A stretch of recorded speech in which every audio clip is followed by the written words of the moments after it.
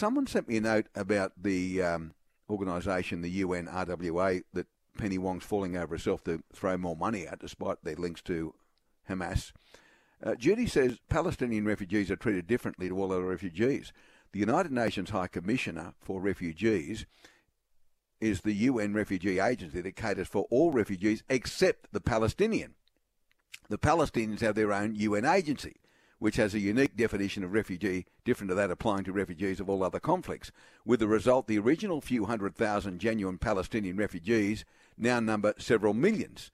How can there be hundreds of times more Palestinian refugees today than there were in 48?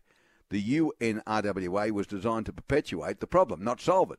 The UNRWA should be disbanded because it was wrong in conception, not just because of today's scandals, which people like Penny Wong are trying to brush away.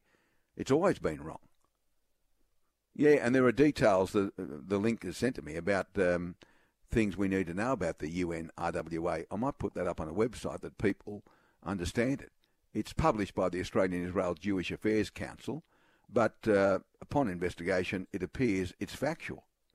The UNRWA perpetuates the Palestinian refugee problem. They treat it differently than refugees from other conflicts or circumstances.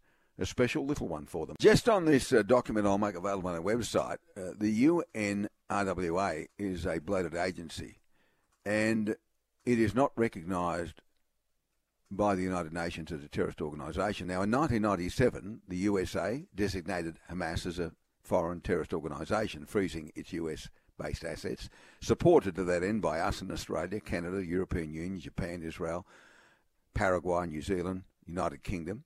However, the UNRWA follows the guidelines of the United Nations Security Council, consolidated, the list of terrorist groups and individuals, which does not include Hamas.